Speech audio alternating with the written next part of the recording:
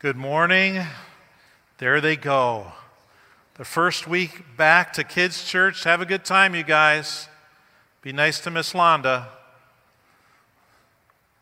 I don't know about you, but it gives me stress when I see all that many kids together.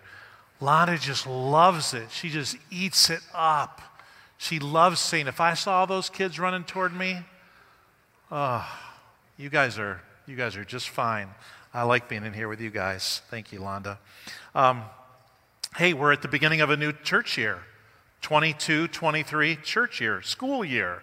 The church year and school year kind of run the same because I noticed the last 2 weeks, where were y'all? It was a little bit scarce in here the last 2 weeks. But that's the way it is in the summertime. You know, where we live, when the weather is nice, we appreciate it because it isn't nice all that long. And you've got to get while the getting's good. And then right about this Sunday every year, y'all come back, and you do. So it's really good to see you. This morning we're going to go into the book of Colossians. So if you open your Bible or your app, you can go to Colossians chapter 1. The title of this message is The Head of the Church, the Supremacy and the Sufficiency of Jesus Christ. Colossians is this little out-of-the-way town, not unlike Newton, actually a little more out of the way than Newton. It is in the area of Asia, Asia Minor, some people would call it. Let's see, go to that next slide. Let's look at the map. You can't see all that much, but if you look right in the center, you got that little island, and then up to the right, there's Miletus, and then Laodicea, and then over, there's Colossae. Just this little town that Paul actually never went to on Paul's missionary journeys. He did 3 of them, maybe even 4. He never went to Colossae, but he spent a lot of time in Ephesus. And while he was in Ephesus, a guy named Epaphras scooched over the 100 miles or so to Ephesus and got to know Jesus through Paul's teaching and the teachings of those that Paul was with and the ones that Paul discipled while he was in Ephesus. He was there for 3, maybe even 4 years. And Epaphras took the gospel back to Colossae and started a church. People believed in Jesus because of Epaphras and because of his witness. And then it happened as it always does. This book is written while the witnesses to Jesus' resurrection are still alive. So it's not really, the church isn't that old at all. Not very old. Maybe a couple decades. But it happens. Doubt, error, false teaching, false teachers, they kind of creep in. And it's always, no, we like Jesus. We love Jesus. But you've also got to do this. Yeah, you got to believe in Jesus, but you also have to, what about the law? What about our traditions? We're in the Gentile land. We've got other gods. We've got this new space program thing that's happening. The Artemis project, Artemis something, and I thought, could they have picked a little better name? Artemis is this false god, this ancient Greek god. Apparently the twin of Apollo. And so now it's not the Apollo program, now it's the Artemis program. But a Greek god. There were a lot of gods. So Jesus is okay as long as he knows his place, one among many of the gods. It's no different today, you guys. It's the same thing today. We get called to believe in a lot of different things. If you go off to college, you'll hear some people that will say, there will be some that will just trash Christianity, but there'll be others that will say Christianity is a fine religion. It's one of the major world religions, one of the major world religions. And we can't be, Christianity-centric. It's just one of many religions. This doesn't have to be the best. The others are good too. But all of you have a dad. Somebody, a biological father. There was only one. All of you did. Unless one of you is Jesus. Nope. Oh, you're all Jesus, in the body of Christ. No, you all had a dad, and it's like one person. You didn't have 5 different people who are your biological father. In the same way, right, there's one God. There's just one. There's not one of the major gods. They may be major world religions, but there's only one that really created the heavens and the earth, right? So they moved into Colossae, and they started sowing doubt and mistrust of the gospel that Paul had preached and that Epaphras had brought over. So Paul is writing, he gets out his, he probably asks Timothy to write for him. And then at the end of the letter, in chapter 4, you'll see that he's like, this last little bit I've written with my own hand. I've actually written this down myself. It's a very personal few words to some very special people. So Paul is writing, he's writing to tell them Jesus is supreme. We need to hear that today. I think that's a good word for us to hear the first day back in the school grind, back in the church year. I think our programs are going to start up again.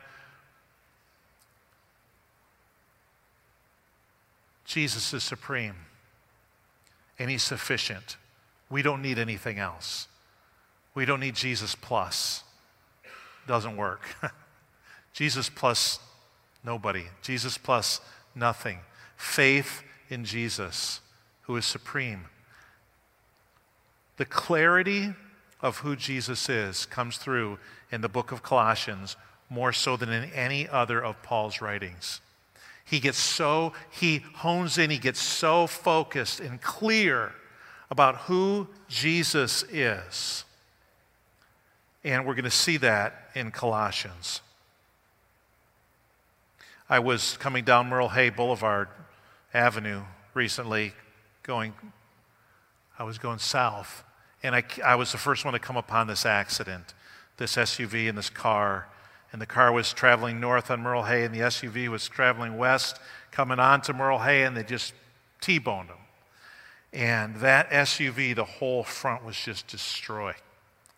And the little car got pushed over into oncoming traffic and was sitting facing the wrong way in a turn lane. And I was just there. I mean, it had just happened. And I pulled off quick, and I ran over to the little car, and a girl was driving, and a guy was with her, and they were all messed up. Not physically, but emotionally and psychologically. They were upset. They were mad. There was all kinds of stuff coming out of their mouth and coming into their head and out of their mouth. So I'm there. I'm outside the car, and I'm trying to watch the traffic so that I don't get hit and so that they don't get hit. And I begin to talk them through what's going on and what's happening. And I try to give them a different perspective other than the things they were thinking about the other driver who T-boned them. They weren't thinking nice things about him, although he's sitting with his whole thing just destroyed. I've never seen a car, the front end of it, just basically from the dashboard forward, just completely destroyed and open and mangled. And yet there he was standing there. He was fine. He was fine. These two were fine. A little bumps, a few scrapes. The guy's leg wasn't working all that great, but I got them across the street and onto the grass, and they just didn't see that. I had to work on changing their perspective. And then finally, when I saw it turn, was when I said to them, they were standing next to me, and I said, "Hey, look at these vehicles, and you guys are standing here talking to me. Thank God you're standing here talking to me." And that's when I saw them. They had a little different perspective. I mean, they didn't fall down and confess Jesus as their Savior at that point, but I could see they had a little different perspective. And I said God loudly to them. Thank God that you guys are standing here talking to me. It could be a lot worse because we can take care of your car can be taken care of. And then the mom showed up. Her mom showed up, and I shared the same thing with her. And then I left. But you know what I realized? The evil one is always there, always trying to bring in false teaching, fake news, if you want to call it that. Always trying to bring in things that aren't true. Always trying to turn our perspective from the things that God wants us to see to the things that the evil one wants us to see. It was happening in Colossae. There they were, a new church, a young church, and within just that first generation, They needed somebody to write to them and say, no, listen, this is how you've got to see your faith. This is how you've got to view Jesus. This is what the truth is. Because the liar, the Satan, he's coming in and trying to give you all kinds of false teaching. So I'm going to read to you Colossians chapter 1. It's not up on the screen or on your handout sheets, but if you've got a Bible, you can look. Colossians 1, just the first 8 verses. It says, Paul, an apostle of Christ Jesus by the will of God, and Timothy, our brother, to God's holy people in Colossae. He identifies them. They're his holy people. The faithful brothers and sisters in Christ. Grace and peace to you from God our Father. We always thank God, the Father of our Lord Jesus Christ, when we pray for you, because we have heard of your faith in Christ Jesus and of the love you have for all God's people. The faith and love that spring up from the hope stored up for you in heaven, and about which you have already heard in the true message of the gospel that has come to you. In the same way, the gospel is bearing fruit and growing throughout the whole world, just as it has been doing among you since the day you heard it and truly understood God's grace. You learned it from Epaphras, our dear fellow servant, who is a faithful minister of Christ on our behalf, and who also told us of your love in the Spirit. That's kind of the intro. That's the intro. You people who have trusted in Jesus as your Savior, you, the church in Colossae, you're holy. You're the people of God. You're loved by God. You have a love for other people. You have joy. You have faith. And you heard it. You heard this gospel from Epaphras. Now, on the screen is going to be verses 9 through 14. And it says this, For this reason, since the day we heard about you, we have not stopped praying for you. We continually ask God to fill you with what? Fill you with the knowledge of His will through all the wisdom and understanding that the Spirit gives, so that you may live a life worthy of the Lord and please Him in every way, bearing fruit in every good work, growing in the knowledge of God, being strengthened with all power according to His glorious might, so that you may have great endurance and patience, and giving joyful thanks to the Father, who has qualified you to share in the inheritance of His holy people in the kingdom of light. For He has rescued us from the domain of darkness and brought us into the kingdom of the Son He loves, in whom we have redemption, the forgiveness of sins. So now, in your handouts, there's a number 1, 2, 3, however many. The first one is, we are His holy people in the kingdom of light. There's a lot of kingdoms in our world today. There's almost as many kingdoms as there are apps. Phone apps, tablet apps, computer apps. There's as many kingdoms as there are political parties and religions and organizations and clubs, schools. Everything calls for us to be devoted to it. Everything vies for our attention. Excuse me.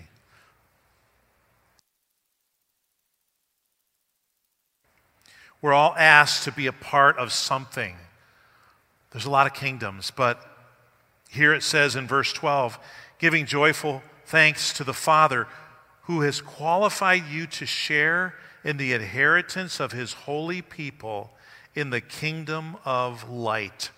He's going to talk about light, and he's going to talk about kingdom a lot in the book of Colossians. In fact, Paul talks about both of these things. Notice it's not the kingdom of darkness, it's not the kingdom of shadows, but it's the kingdom of light. And it is a kingdom. Jesus is the king, and all kings have kingdoms. All kings have an area that they rule and reign over. And Jesus is no different. He's the king in the kingdom of light. And we are holy. He calls us holy people in a kingdom of light. That gives us perspective. Look where else Paul wrote about the same idea. In 2 Corinthians chapter 4, it's on the screen, verse 4. The God of this age has blinded the minds of unbelievers so they cannot see the light of the gospel that displays the glory of Christ, who is the image of God. This one who's the image of God has glory, and it's displayed in the gospel, the good news, the reality that Jesus saves, that Jesus died, that Jesus sacrificed himself. That's good news. And in Jesus, we see the image of God. He goes on in 2 Corinthians 4, verse 6, For God, the one who said, let light shine out of darkness, he reaches back and calls out of Genesis chapter 1. He says, God is the one who said, let light shine out of darkness. He's the one who made his light shine in our hearts to give us the light of the knowledge of God's glory displayed in the face of Christ. You see these similar things. Jesus, what he shows to us, glory, light, the king and his kingdom. Paul is nothing if not redundant and repetitive in his teaching. And he says that this one who said in the beginning, let there be light, now he shines light in our hearts. This one who created the sun, moon, and stars, he shines the light of the gospel in our hearts. And then this is the verse that pops up in this context in verse 7. But we have this treasure of the gospel in jars of clay to show that this all-surpassing power is from God and not from us. This glory, this light that's like creation light that shines in us, we have it in our earthly bodies. In our human bodies, we carry this treasure around, and we get to share it with other people. This Jesus who is supreme over any teaching, any dogma, any doctrine, any value in this world. Jesus has the supremacy. Jesus is sufficient, and he sits on top of anything that this world can offer us. Any ideas, hey, this is really good, you should try this. Oh, you've got to hear about this. Oh, you have to read this book. Oh, sign on to this ideology or this doctrine or this. Doesn't matter. Jesus alone, sufficient, is supreme over all of it. And it's this light of truth, this light of the gospel that God shines in our hearts. Number 2 on your handouts, we've been rescued and brought into the kingdom of Jesus. We have been rescued and brought into the kingdom. Recently, I saw a story of one of the guys who helped our troops in Afghanistan and his family. He wanted to get them out. He couldn't get them out. He was stuck there after a year ago when everything got pulled out. And he was talking about how he got rescued, how the guys that he worked with didn't forget him. And eventually they came for him. I don't know if it was I don't remember, a month or 2 or 3 afterwards. But he got brought out, he got rescued, and he got brought to the United States. He was so thankful.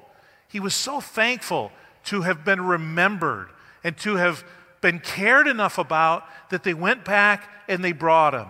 And he was thankful that he was in a place where he didn't have to fear for his safety. He didn't have to fear for the life of his family. And when we look at this number 2 here, we've been rescued and brought into the kingdom of Jesus. We haven't experienced, everyone leaving and the last plane taking off, and there we are in the country where people are going to want to kill us. We haven't experienced that. We've just been dead in our trespasses and sins, and the devil was our father.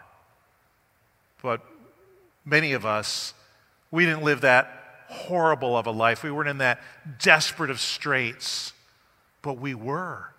We were in those desperate straits. We were lost. We were without hope. We were without God in this world. And we were rescued. Just as certain as that guy and his family were rescued from the Middle East and brought here, we were rescued. And we were brought into a new kingdom, the kingdom of light. You see hostages that get taken overseas, and sometimes it's years. In fact, there are some right now, right, that are waiting to come home. But you see them when they come home. They come down the plane steps and they step onto the tarmac and they get down on their hands and knees and they kiss the ground because they're so thankful to be home and to be rescued. They've been sometimes redeemed. They've been bought. We've paid off their captors so that we could get their freedom and they could come back here. And this is the idea here that we see. Verse 13, for he has rescued us from the dominion of darkness, and he's brought us into the kingdom of the Son he loves. There's a lot of people trying to get into our country, and not talking at all about any of the political stuff, not making it political, but we just think about the people around the world. Those at the border, yes, but around the world, you go to other countries and you ask them, hey, what would you like? What's your greatest goal in life? And so many people would say, oh, I want to go to America. I want to go to America. I want to go to the United States. They want to be rescued. They want to be in a good place. They want to be where there's freedom and light and love. And they see this place as that. It isn't always that. But compared to so many other places, it's a wonderful place. But it can't be compared to the kingdom of God. No country on the planet, as good as we have it here, there's no country that compares with the kingdom of God. And we are part of that kingdom of light. He has rescued us from this dominion of darkness. A year ago, this month, we were in darkness when the sun went down for about a week, right? Many of us didn't have electricity after the Durate show. And I remember after a couple days of that, I started to dread in the late afternoon. I'd see the sun started to go down, and inside the house was starting to get dark. I'm like, oh man, we couldn't turn the lights on. It was darkness. I started to dread that. I was so glad when the electricity came back on.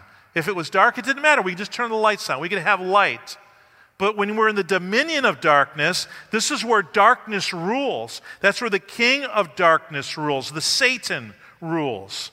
And God rescued us from that. And he brought us into the kingdom of the Son he loves. Number 3, we've been ransomed and forgiven. Ransomed and forgiven. Verse 14 says, in whom we have redemption, the forgiveness of sins. The only thing that comes between us and God is our sin. I remember doing something years ago as a middle schooler. And I remember being at school that day and knowing I was going to have to go home and face my father. And this thing that I did, I was so ashamed. I was so in trouble. I know when I got home, man, I'm going to have to face. I wish that whole school day that my classes would never end. I wanted to stay in school forever. The only day in my life I've ever wanted to stay in school forever. It got to the end of the day and I was so mad. I remember thinking, oh, I wish it was first period again. I wish it was first period again. Because there was this thing that stood between me and my dad. And if I could just get it out of the way, if I could just, it never had happened, but it did. There's this thing that comes between us and our Heavenly Father. It's called sin. But look what it says here. The forgiveness of sins. In whom we have, in Jesus, we have redemption. We're redeemed. We're brought back. And we have the forgiveness of sins. There's nothing that comes between us and the Father.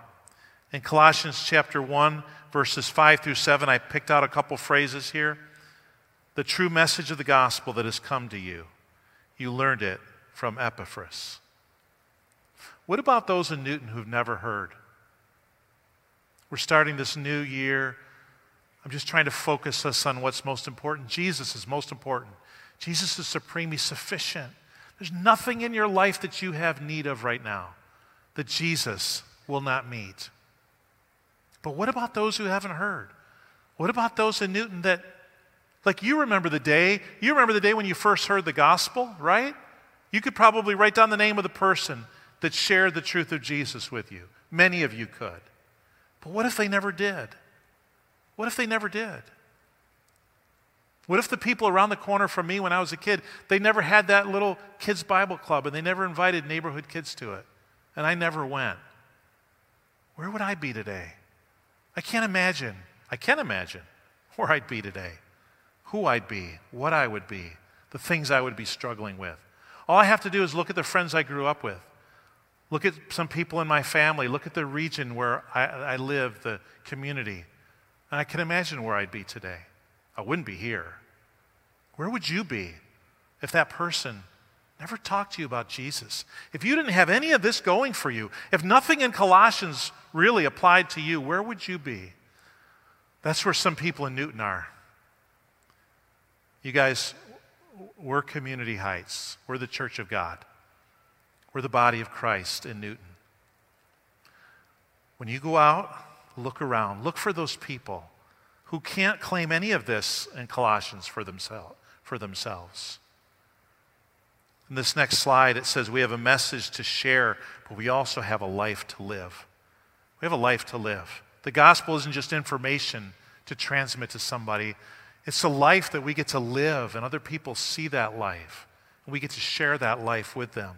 So as we engage the emerging generation, we're going to talk about this in the coming weeks. As we mobilize our church, as we continue to become a healing place, as we continue to expand our reach, we start first right here in Newton. So it would be really cool if all of you had like a little thing of names floating over the top of your head. You know, all these first names of these people that are in your life that don't know Jesus yet. And you have the opportunity to do it. It's not weird. It's not uncomfortable. It's nothing to be afraid of. You have this treasure in your body and you carry it around in your heart, in your soul. And God will deliver it from you to the next person. God will do it. Just be open. Just be normal. Just be natural. Just be organic. Just talk to people like you always do. And when God brings something, just share it. When God brings something, share it. When God brings someone, receive them. The Holy Spirit will speak through you. He'll work through you. But I want you to turn your radar on. When you go out, turn your radar on. We're back with people now, more so than ever. This is a busy time. Turn your radar on. Look for those people that don't know yet, that can't claim any of this yet, and ask God how you can share Jesus with them. Let me pray with you.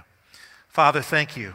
Thank you for this time that we can come before you, Lord, and worship you together and open your word and look at it. And God, as we've looked at Colossians, we see these people who are being distracted, who are being pulled off course, who are being redirected into things that aren't true. And we're full of that in our lives, God. We've got things that aren't true swirling around us all the time.